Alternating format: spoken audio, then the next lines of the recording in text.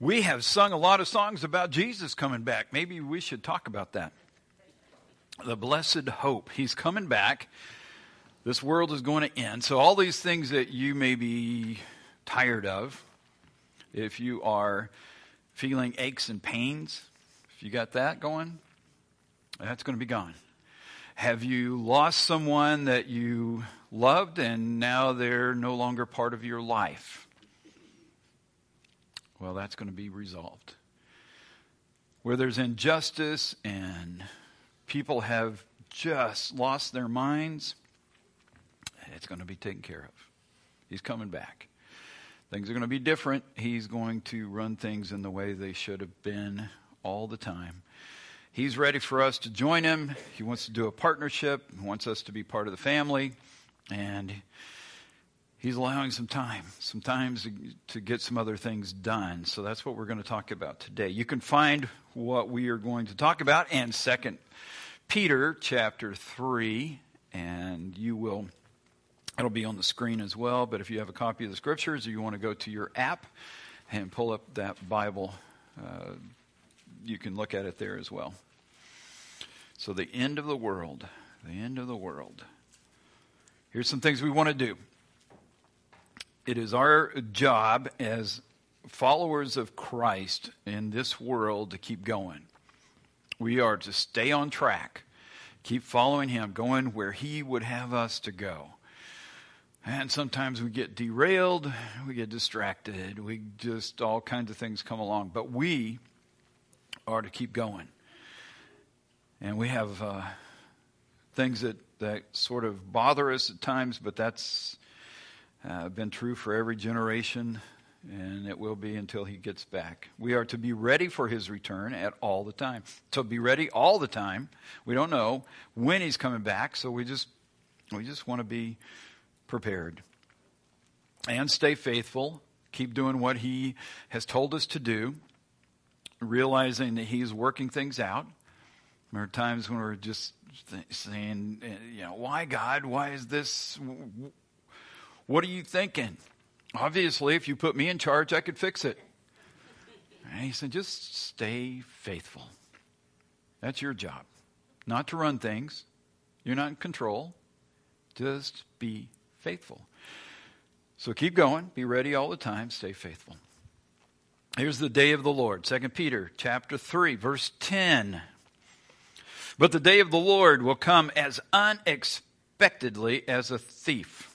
Then the heavens will pass away with a terrible noise, and the very elements themselves will disappear in fire, and the earth and everything on it will be found to deserve judgment. A day is coming. Jesus is coming back. And we can plan well knowing exactly what day that will be. Which is why the verse says, unexpectedly as a thief. Right? So you've read the books, I'm sure. Or you've heard somebody talk about Jesus is coming back and here's the date. This is why. Here are the 14 things and reasons. And why do they do that? Jesus himself said, you're not going to know. I don't know. The Father knows. He will come as unexpectedly as a thief. Does that mean we don't have seasons and some clues? Yeah, we got some of that, but we don't know. So that's why we're supposed to be ready. Just be ready. And when he gets here, some things are going to happen. He's going to put things right. He's going to organize, orderly, put things in the way that they ought to be. God has dealt with the earth to straighten it up before. So he did that with water. And the first part of 2 Peter chapter 3 deals with that. But that's not this time. He said, I'm not going to destroy the earth with water. That's a cleansing agent. You know about that one. I hope you do. Those dishes are going to get bad. So water is one cleansing agent, and God has already used that one. And this time it's fire, also a cleansing agent. And he will use that to deal with the elements of this world, the heavens and the earth, and he's going to cleanse it. He's going to make it right. It's going to accomplish what he wants it to accomplish because it will be purified. Does that mean Let me just take you into the realm of the many books that, if you've read any of these, Jesus coming back, this will be one of those places where you will wind up. There's going to be a nuclear war. And as a result of the nuclear war, everything will melt down. And that's what Peter's talking about, this nuclear war that's coming. That's one possibility. Another is that an asteroid will strike the earth and cause it, things to erupt. And as a result of that, and the mantle comes to the surface, volcanoes, and the earth shakes and burns. That's another possibility. It's amazing, all these different options that come up. And it is like God has no control over this. It's as if his plan, his sovereign plan, he designed the world. He put the heavens in their place, and then all of a sudden it's ripped away from him. And when we get to prophetic things, there is a proliferation of suggested ideas on what these things are based on the technology that we have now. If you were around, these are the ones that come to mind for me, the books that were written in the 60s, 70s, like Late Great Planet Earth, and pointing to, well, here, this is what Revelation is talking about, Cobra helicopters. You realize we're past Cobra helicopters. We got new helicopters. We got new technology. But it was a happening thing right then. So obviously, our technology is the thing God's been waiting for thousands of years, for us to develop something cool, like nuclear weapons, and we could obliterate ourselves. So he's resting and waiting for us to develop technology. And I think technology is pretty cool. But it does not surpass the spiritual powers. God's spiritual powers are far in advance. He created the earth. He spoke a word. Tell me what technology we have that will do that. Just make it. Just bring life. Bring things into being. And he speaks and brings healing when Jesus is walking on the earth. Or he speaks and a little girl gets up from death. And you just go, I don't know. We got defibrillators. We got some shots. We got some things. But we don't come close. Not to the spiritual. The spiritual has greater power. And when he's talking about, I'm going to come and I'm going to melt this thing down, or I'm going to use fire to purify it, he's not saying that he's going to destroy what he made. He's going to destroy the injustice, the unloving, the rebellion. He's going to purify it like you purify gold or diamonds. He's cleaning it up. So we've got a whole nother plan. Is he waiting for us to develop the right kind of lasers to do that? Nope. No, he's not waiting on us for anything. Now he's waiting for us to get it right. That would be different. But the heavens will pass away with a terrible noise, and the very elements themselves will disappear in fire, and the earth and everything on it will be found to deserve judgment. He will bring that. Let's back up one verse to verse 9. The Son of Man is coming at the right time. Peter writes this: the Lord isn't really being slow about his promise, as some people think. No, he is being patient for your sake. He does not want anyone to be destroyed, but wants everyone to repent. He wants people to be included in this life, part of his family. He created people to be part of this group, part of the family. Some are in heaven, the heavenly beings, angelic beings, cherubim, seraphim, and the numerous others that are out there. And he wants them, that family, to be part of the family that we're going to join. And he wants as many, he would really like all of us to be part of this. But he also allows people to choose.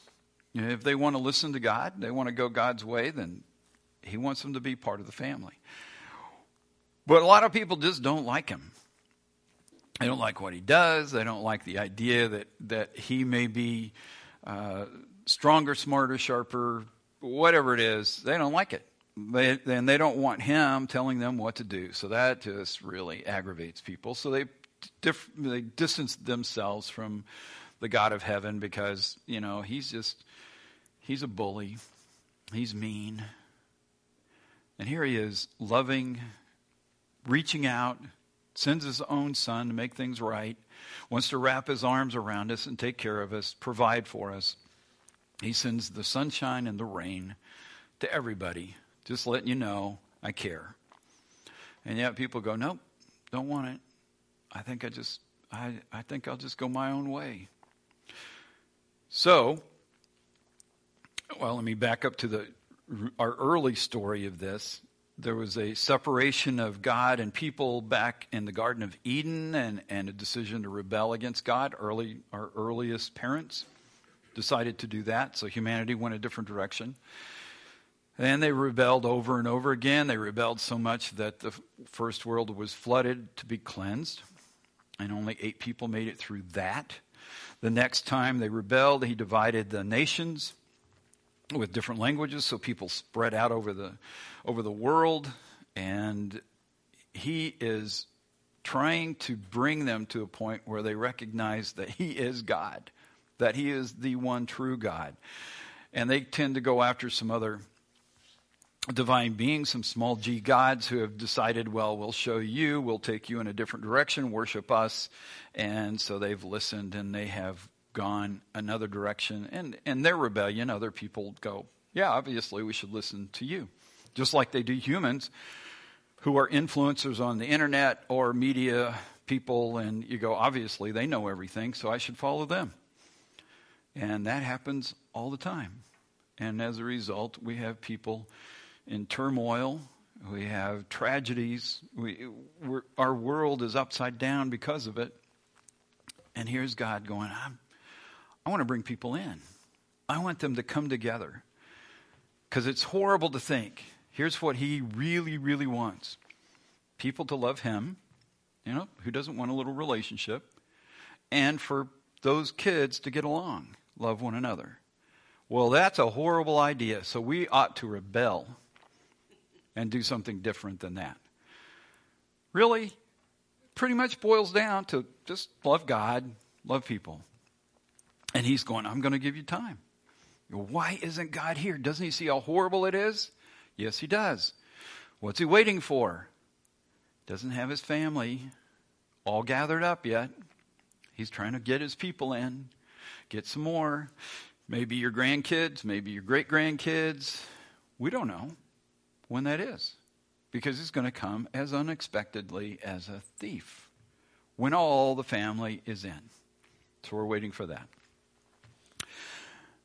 That's what he's telling us. He's not slow. He's just doing this in his own time because he's got people he wants to be in. Don't you think that's a good idea? That's the plan. Peter goes on to deal with some serious things as a result of what's coming. So how should you live? 2 Peter chapter 3, verses 11 through 12. Since everything around us is going to be destroyed like this, what holy and godly lives you should live, looking forward to the day of God and hurrying it along. On that day, he will set the heavens on fire and the elements will melt away in the flames. He's coming. It is going to be a meltdown when he gets here with all this. But we are to live holy and godly lives. We're supposed to be looking forward to what he's going to do, what he's going to accomplish. Living our lives, loving God, loving people, helping him to accomplish his purpose by living rightly on the earth. Living the way that he would have us to live. Following Jesus, learning how he wrestled with the world, negotiated his way through. He had to navigate the evils of this world, the darkness, the politics, the relationships that break down, the racism, the difficulties that people have, just day-to-day stuff. And we're supposed to look at him and say, how do I deal with this? Well, you look you follow, you listen, and you go Jesus' way, because he's the one who knows. He's the one who came from heaven. He came and lived it out here, and then he went back to heaven and said, now I'm going to turn it over to you so that you can live this out my way and live differently. So holy is to be different. It's to be set aside. It's to be unique. It's supposed to be different from the world that is controlled by the evil ones, the authorities and powers from the darkness. So don't do that. Be unique. Live it my way. Be so separated from that you're even in your heart, your mind, the way you think, the way you respond to things is not the same as their way of responding to things. Hit your thumb with a hammer. Do you respond like the world or like Jesus? Somebody cuts you off in traffic. Do you respond like the world or like Jesus?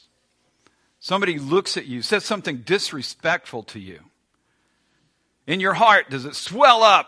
Do you respond like the world or like Jesus? Because there's a lot of difference. And he's saying, live this life in a holy manner, unique, separated, not like those who have rebelled against God, those who do not love God, those who do not love others. Live it as though you love God and truly love others. That's a whole different way of going at this. And be godly, pious, set aside, focused on the things of heaven, living for eternity, not for the moment, not for what you can get out of it, not how you can manipulate and twist and control, but to live his way. It's a different thing. And why should we do that? Because all of this stuff's going to melt.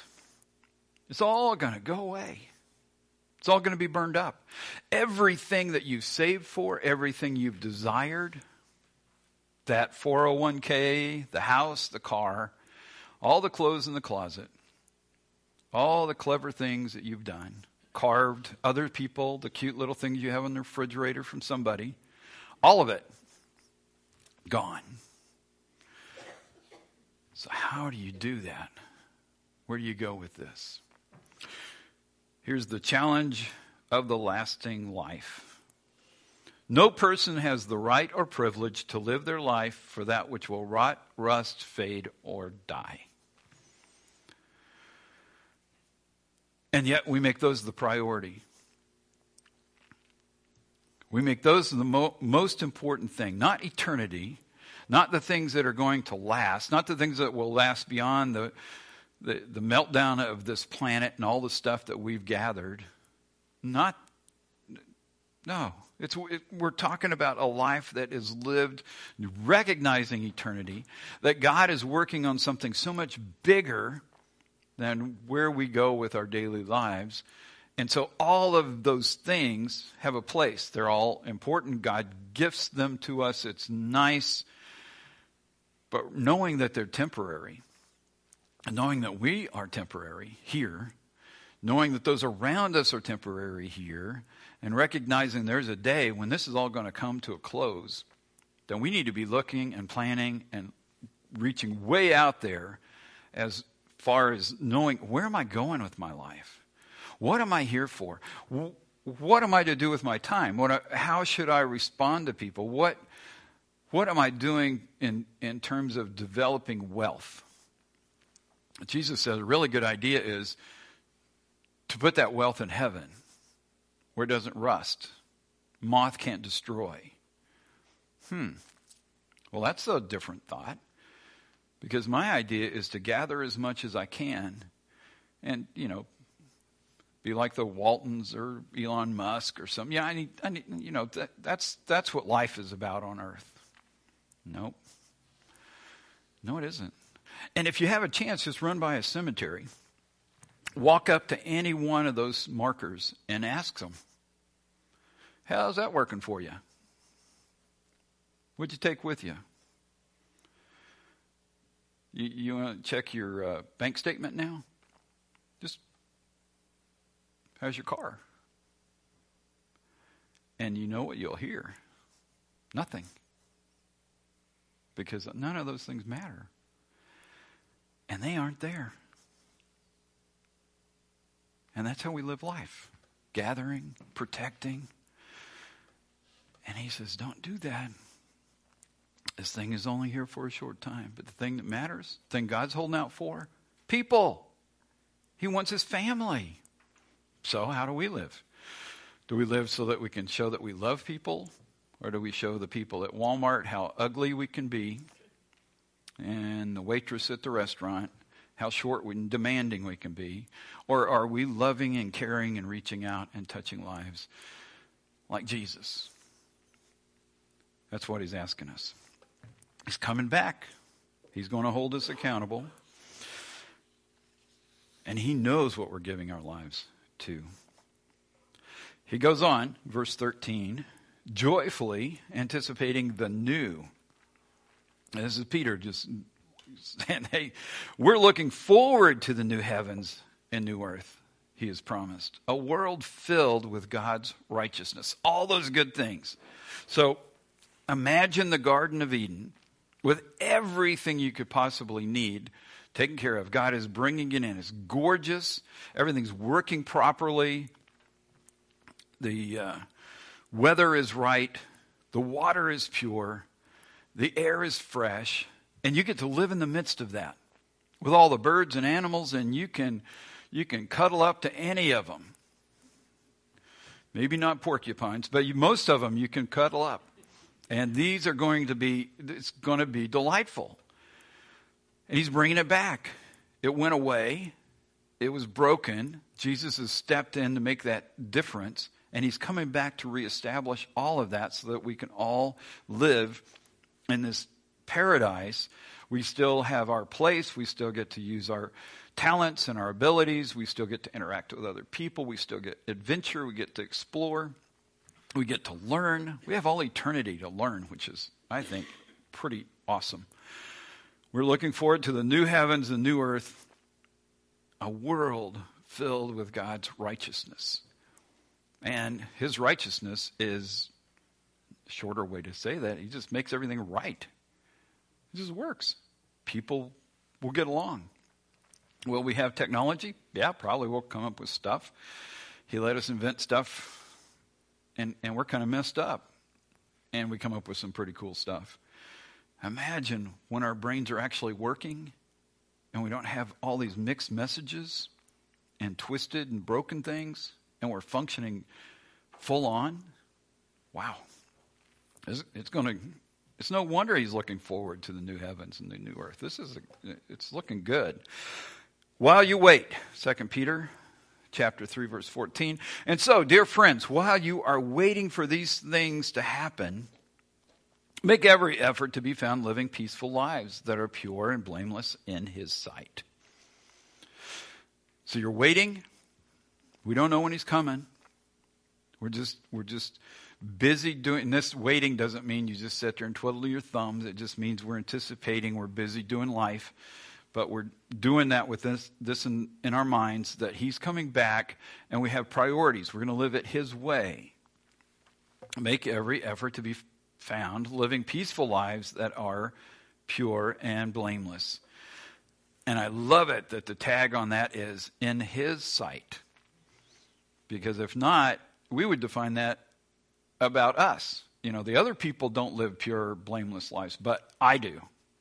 Just them, those people. And if they get it right, everything would go well. You know, Thanksgiving meal, the family getting together, everything would go really well. No, in his sight. What does he say about it? What's the character? What is it that drives us? What gets us up in the morning? How do we respond to others? How do we treat those who are not as fortunate as we are? How do we treat those who have accomplished great things and are due respect? Do we cut them down? And do we disregard those who are less fortunate? How do we treat people? He said, man, pure and blameless in his sight. Not our way, his way. So much better. so much higher. The timing is about the people. Verse 15, and remember the Lord's patience gives people time to be saved. It gives people time to be saved. They get to turn around for going whatever direction they're going after whatever they have in their minds is the answer. So they're rejecting God's offer to know Him. In 1 Thessalonians, we're told that, as Paul says, you guys did really well. You turned from following other gods, all that other stuff out there, to following Jesus. That's the answer. Turn from all that, turn to Jesus, follow Him, listen to Him, go His way. He's the one who has come and opened the door for us to have this relationship with God. He said, that's how we get there. That's salvation. That's life eternal. That's the beginning of all of it. That's walking in the kingdom of God. It's turning away from all those other gods. Remember, that was problematic. God had to deal with the rebellious ones. That's the rebellion. Spiritual rebellion, divine beings who have rebelled against God, human beings who have rebelled against God, turn away. Follow Jesus. So that's what's involved in that process. Remember, the Lord's patience gives people time to be saved. And you go, yeah, well, I can't understand why, Cousin Wilbert isn't saved. We prayed for him for 48 years, and be patient. The last breath has not been taken. Just hang in there. Don't give up yet. Keep praying. Keep living it out. The life that God has given you. Live it out in front of Him. Turn away from all the other things. Turn to Jesus. Follow Him. Here's some warning things. Beware twisted views of Jesus' return. Beware twisted views of Jesus' return.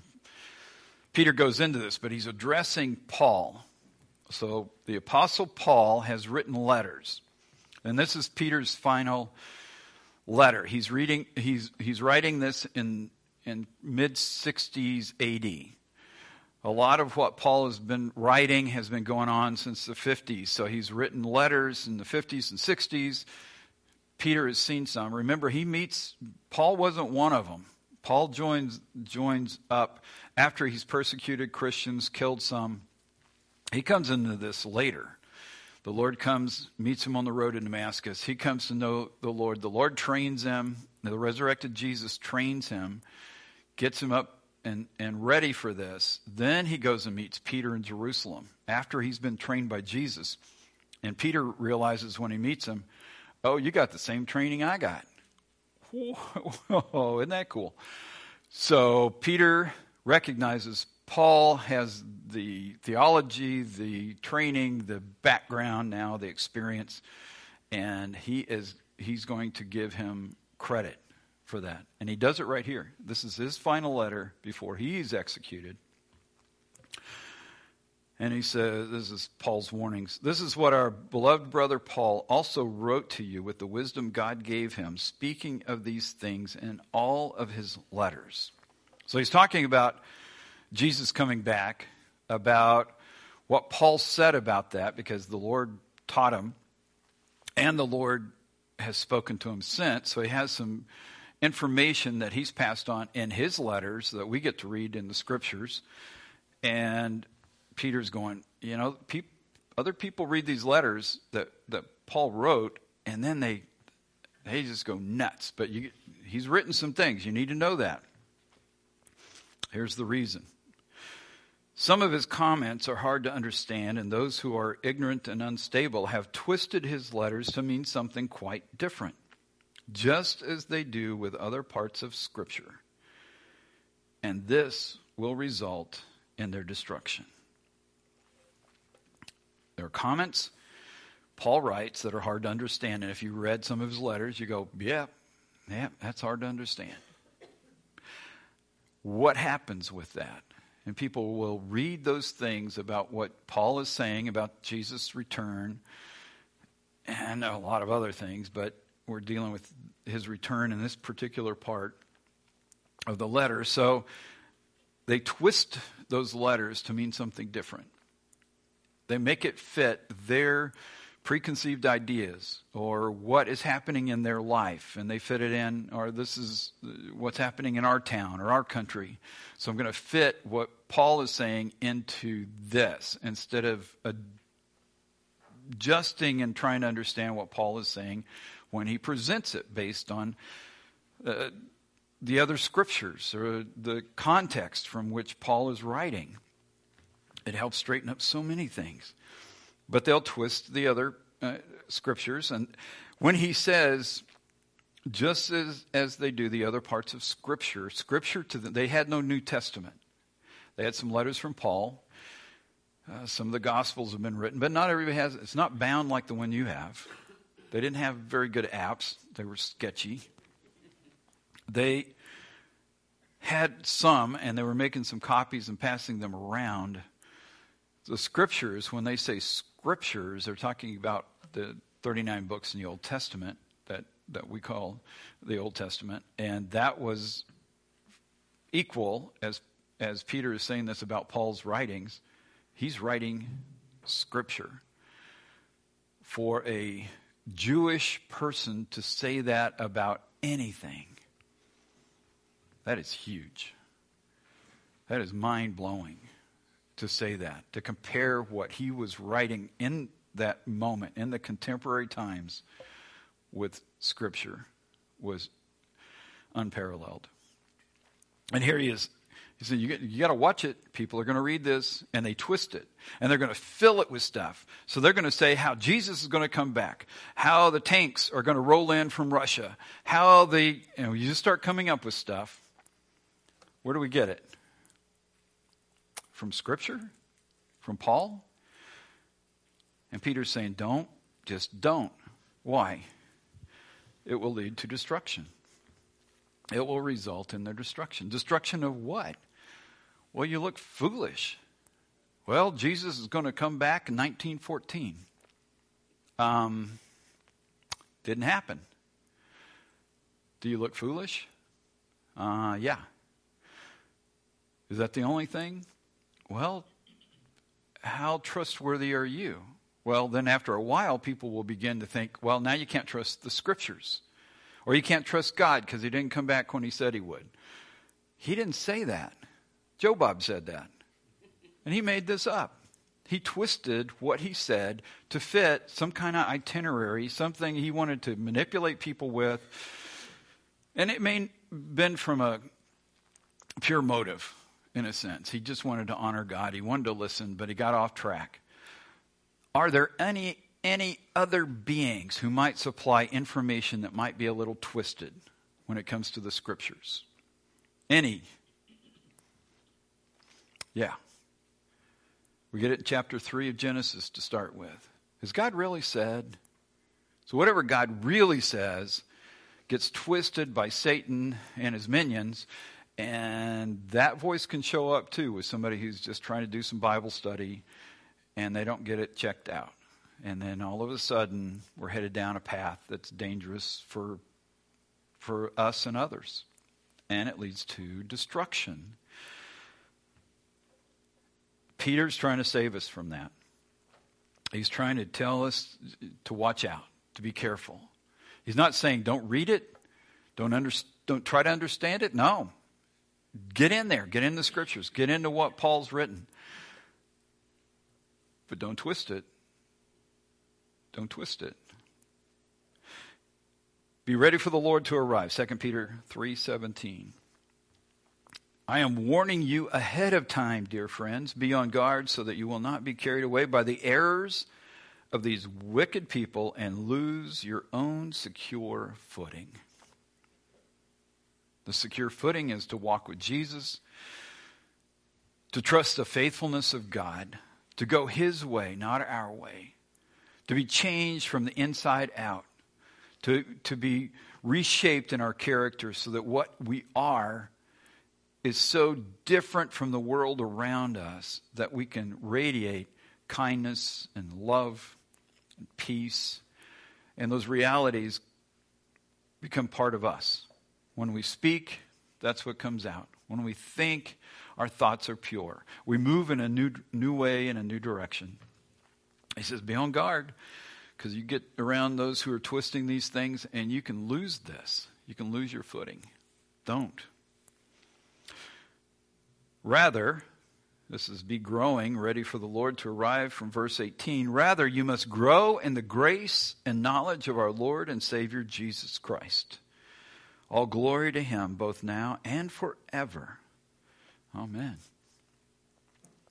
You must grow in the grace and knowledge of our Lord and Savior Jesus Christ. That's what we're supposed to be about. We keep growing. We keep finding out more about who he is. We keep practicing it. This is a practical knowledge. It's experiential knowledge. The whole book of 2 Peter, when it uses the word knowledge, this is about experience. It's not just head knowledge. Oh, I understood.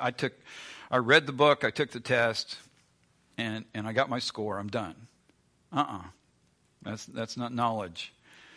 That's not knowledge in the scriptures, actually. It's experiential. It has to be lived out. It lives in us, and then it lives through us. So we're living this thing out. That's what's happening. And that's what he's saying. Grow in the grace and knowledge. Know what that relationship with God is like, in this relationship with Jesus. Learn to know more about him. Get in the scriptures. Practice it. The more we practice what we're learning from the scriptures, the more he reveals himself. The more he reveals himself, the more we have to go on. You go, I think I got it. I went through Sunday school and catechism, and I read a couple of books. I read the Bible one time, and I got this. And no, you don't got this. It is eternal. We're dealing with an infinite being, unlimited in his knowledge. Where do you put that in your brain? Because if I ask you what happened on this day 1 year ago, if your phone doesn't pop up, here's an image. This is what you did last year. You don't know. What did you have for lunch? You don't know. How are you going to know everything there is to know about an infinite being? You don't even know about lunch. We have a lot to learn. He says, come grow. Let's go to do this together. Let's band together as the family of God. Grow in the Lord Jesus Christ and help people, the family, as he's working on this, being patient to bring as many in as are supposed to be in this family, and get ready for the end. And the end may be coming sooner for us than we know. It depends on, if the bus hits us tomorrow, we go see Jesus, so we're done. If the trumpet blows tomorrow, we're done. Either way, we're done. He's coming. New world, new things are going to happen. In the meantime, let's grow in the grace and knowledge of our Lord and Savior Jesus Christ. That's what we're supposed to be about. The end and the beginning. Back to Titus, where we started last week, looking for the blessed hope and the appearing of the glory of our great God and Savior Christ Jesus. He's coming back.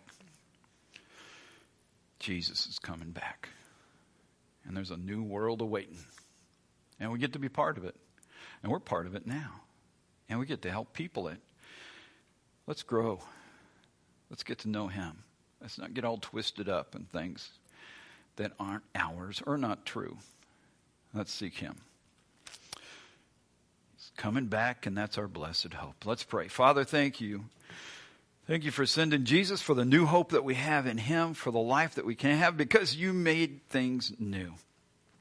Being in Christ makes us new creations with a new future and new possibilities. Lord, be at work in us. And I pray that we would not quickly forget these things. We would remember you, think of you, turn to you, rely on you for our lives day in and day out. That we would think about heaven more than earth. recognizing that eternity is much longer than the time we have here, recognizing that all of our efforts here are not wasted, but they don't last forever either. And we thank you that you are with us. You go before us. You surround us. Thank you for embracing us with your love. Let us, Lord, show that love to others. In Jesus' name, amen.